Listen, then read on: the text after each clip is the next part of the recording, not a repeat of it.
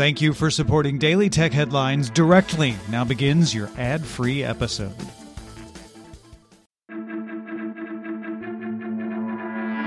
These are the Daily Tech Headlines for Thursday, June 30th, 2022.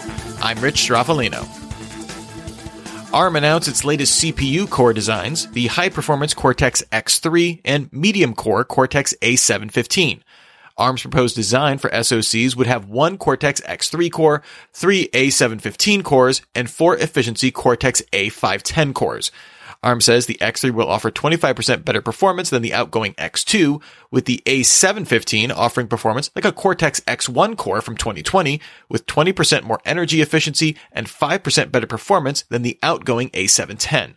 The A715 drops 32-bit support, meaning flagship SoCs based on ARM's reference designs would only be 64-bit. Google Cloud President Thomas Kurian announced Workspace General Manager Javier Soltero will leave the company on July 15th. Current VP leading engineering for Workspace, Aparna Papu, will step into the role. Soltero said, "I am an entrepreneur at heart and want to take time to explore new things to build." Researchers at Lumen Technologies' Black Lotus Labs detailed a highly sophisticated custom-built malware called ZuoRat, infecting small office and home routers from Cisco, Netgear, Asus, and Draytech. Once infected, ZuoRat finds all connected devices, with threat actors using DNS and HTTP hijacking to install other malware on, with custom malware able to target Windows, Linux, and macOS. Researchers say ZuoRat's structure appears intentionally complex. Combined with being highly targeted against U.S. and Western European organizations, it indicates the capabilities of a state-sponsored actor. Mozilla released Firefox 102 with a feature that strips tracking information from the end of URLs.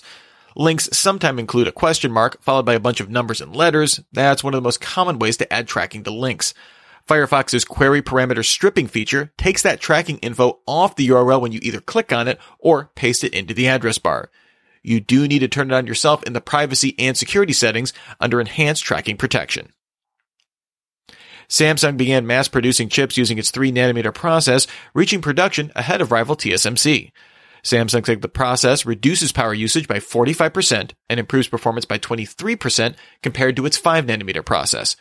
No word on which customers will receive these initial chips, with Samsung saying they were for a high-performance, low-power computing application.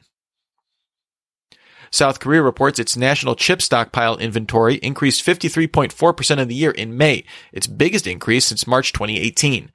Shipments of semiconductors slowed growth in the country, however, growing just 8.9% of the year in May, the first single-digit increase since October 2019.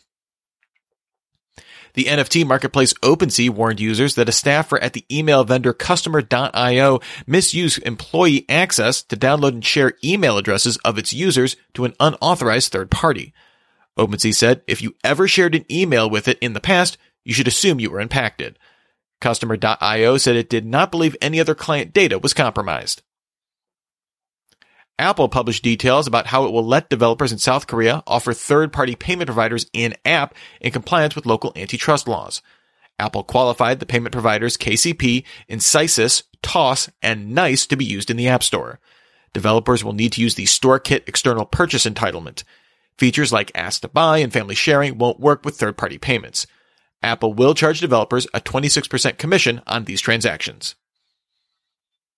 The Wall Street Journal reports that Tencent and ByteDance began a round of layoffs that could impact thousands of employees.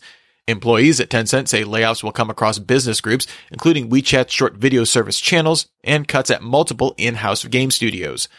ByteDance reportedly laid off around 3,000 people from its education unit and hundreds within its video game business. The Central Bank of Taiwan has reportedly finished trials of its central bank digital currency and is ready to make it available for public retail use.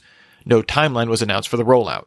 Taiwan's central bank governors said the public must be educated about the benefits and a legal regulatory framework must be put in place before a launch, but the technology itself is ready.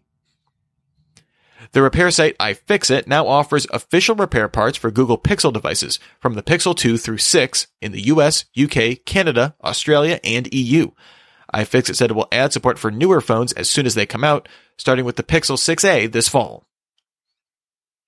1Password rolled out a new browser beta feature that will remember how you signed into sites, services, and apps, including using third-party sign-in services like sign-in with Google or Facebook. When you return to a site, 1Password will automatically authenticate with that sign-in service. Apple started an invite-only program to provide exclusive perks and experiences for high-level support community members. Apple said members will receive white glove experiences and more, but no specific details. Apple's support community members can already earn points based on activity, which can be used for things like custom avatars, creating user tips, and attending meetups with other members. The Raspberry Pi Foundation announced the Raspberry Pi Pico W, which adds a Wi-Fi chip to the diminutive board. ZDNet notes the onboard Infineon Wi-Fi chip also supports Bluetooth 5.2, but it doesn't appear supported on the board. The Pico W costs 50% more than the standard Pico, starting at a mighty $6. The Raspberry Pi Foundation also released versions of both Pico boards with pre-soldered header pins for a $1 premium. And finally, Mac rumors sources say the M2-based MacBook Air will be available at retail on July 15th. When announced at WWDC, Apple said the laptop would be available sometime in July. Remember, for more discussion of the tech news of the day, subscribe to Daily Tech News Show at dailytechnewsshow.com. And remember to rate and review Daily Tech Headlines wherever you get your podcasts. Thanks for listening. We'll talk to you next time. And from all of us here at Daily Tech Headlines, remember, have a super sparkly day.